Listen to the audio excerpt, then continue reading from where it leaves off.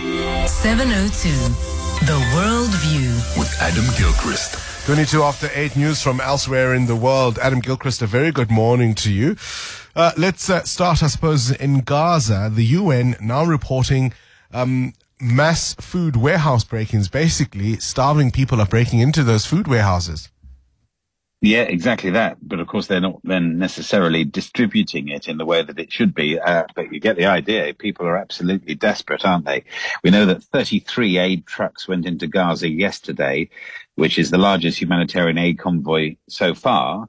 But 33 aid trucks may sound a lot, but 117 trucks over 10 days is really a drop in the ocean of what people need. The UN agency who deal with Palestinian refugees and the UN World Food Programme are both talking about aid warehouses being broken into and stormed and in some cases stripped of all supplies. And we're talking about tons and tons of food and flour and oil, cooking oil, etc. One of the warehouses that was stormed in Deir al-Balah it's precisely one of those that takes in the aid from the humanitarian convoys.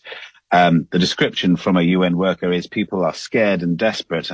That doesn't help, though, does it? That's the problem. Whilst at the same time, there are so many other issues, of course, in Gaza and Israel that, aid shouldn't be pushed to the back, but it sometimes is, isn't it? Talk to me about the football kidnap. I understand the mom has been released, but they're still looking for the dad.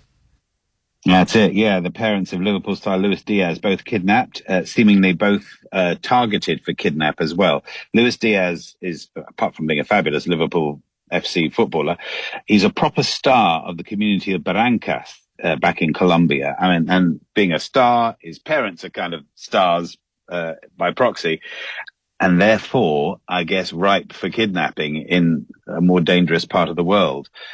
So the parents were taken just outside of a petrol station. Now, it gets a little bit hazy at this stage because police reckoned at one stage there was a rescue operation and 2 of the 4 kidnappers were shot dead, and the mother has been safely returned or rescued, not sure which way round. But you're right, the dad, Luis Diaz's dad, is still in the kidnap hands, and they think has now been taken across the border because this is quite close to the Caribbean region, Colombia, where Colombia borders Venezuela.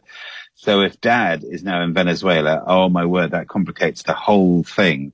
And at this stage, can you imagine? He didn't play for Liverpool in their game yesterday, but can you imagine what's going through Luis Diaz's head? I would think he's probably on a fast jet heading home to see what on earth he can do. Yeah, it's an extraordinary story because, those are the same people who might be fans when he turns up for his country. But it's an unbelievable story. It just shows you the desperation. Talk to me about free forever shows. Oh, wouldn't that be wonderful? Of any kind, pretty much. How about this? A free theatre ticket for not just a lifetime, but several lifetimes. This is a theatre token that has just been sold at auction. And the token, dated 1766, was sold. And basically, it's from one of the original shareholders of the Bristol Old Vic Theatre in the west of England. The 50 shareholders back in the 18th century were all given these tokens, minted, which say unlimited access to all shows at that theatre, the Bristol Old Vic. Sold at auction now for £9,000, so with over 200,000 rand.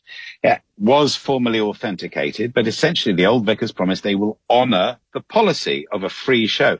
So whoever now owns this, and we're not sure who it is, but they now get, at least they could go to the theatre every day, twice on Wednesdays and Saturdays, 3 times a day, at least during pantomime season, as long as they have their little silver token.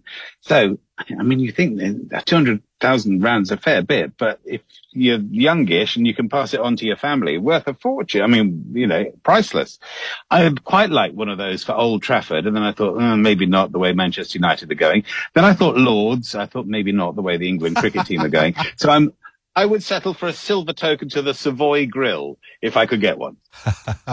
Or Ellis Park in South Africa. Adam Gilchrist, we'll leave it there for this morning's Worldview.